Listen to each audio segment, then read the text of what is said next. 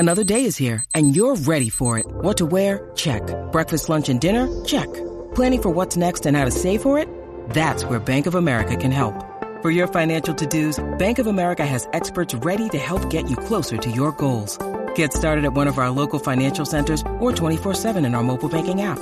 Find a location near you at bankofamerica.com/talktous. What would you like the power to do? Mobile banking requires downloading the app and is only available for select devices. Message and data rates may apply. Bank of America N.A., member FDIC.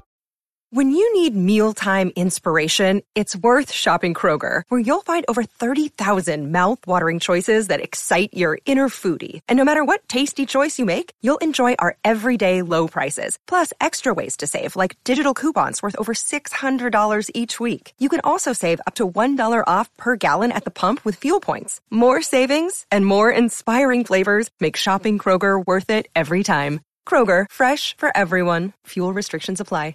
Did a full 180, crazy, thinking about the way I was. Did the heartbreak change me? Welcome back to Giddy Up this Thursday morning. We're from the Mandalay Golf Course for SEN Tracks Golf Day. We'll be live throughout the day here at the Mandalay Golf Course. Looking forward to playing a little bit of golf. I'll probably be finished by Friday afternoon. Well, I need to be finished by then because we're heading to New Zealand for a big weekend of racing, and Wentwood Grange, Group 1 vendors and proven success. They are one of the best farms in Australasia, and you just have to have a look at what they've been able to produce over the years. Horses like Colding, Kermadec, I Am a Star for Shane Nichols, Quintessa was a star for Tiaco Racing, Signify, Gust of Wind was a star, Valley Girl, The Chosen One, just to name a few.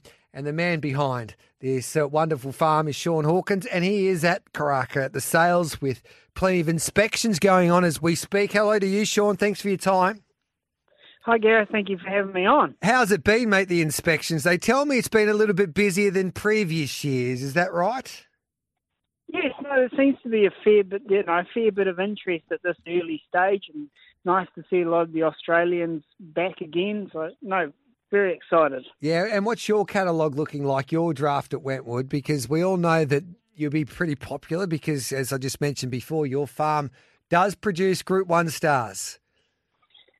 Yeah, no, we've been lucky that the graduates have performed on the racetrack. So, but on top of that, the draft has been pretty well received so far because it's so diverse this year. We've got 26 different stallions and a lot of first season sires, and we've been very lucky, like we say, with the results we've had on the track, that the broodmare band has increased and so improved itself. So, yeah, it's been reasonably popular so far. So take us back a couple of years and tell us a little bit about that strategy regarding the size that you've used for this year's sale. I guess we're lucky. We're lucky in the fact that we don't stand a stallion in one regard, and that means that we can handpick our matings to every stallion in what suits the mare throughout New Zealand and Australia. So, and that's how we get to this diverse range.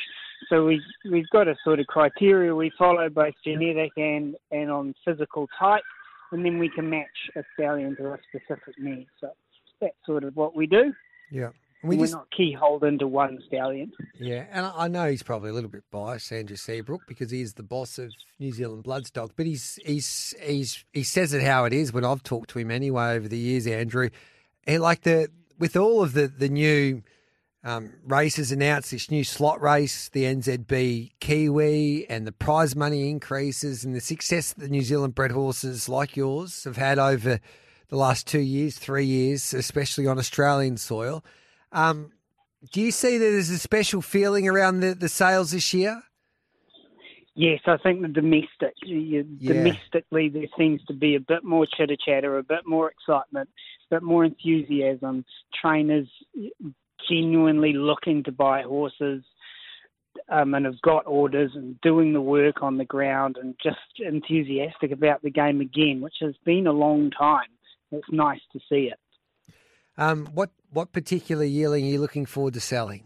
Is there any bargains that you could tell us about that no one would really know, and then we could maybe put our hand up?